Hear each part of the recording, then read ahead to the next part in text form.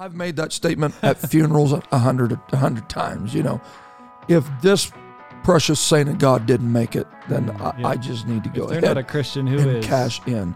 But Jesus really kind of just levels the playing field here and says the spirit that is going to be wreaking havoc in the last day, everybody's fair play, even the very elect. So somewhere going into 2021, we've got to look past all of the blaring headlines of so many volcanoes and so many earthquakes and so many hurricanes. So, and you know, whatever it may be. Whatever's next. Yeah, just whatever. I'm trying to think of what was going through Africa. Insects, locusts, you know, just ravaging the food supply there. And remember those big hornets too? Mm-hmm.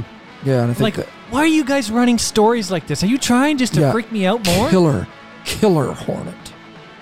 The killer hornet. All of that stuff, the point on the spear that drives all of that is deception. Deception. And if God tarries over the next 12 months and we march through this year, we need a fresh revelation of truth.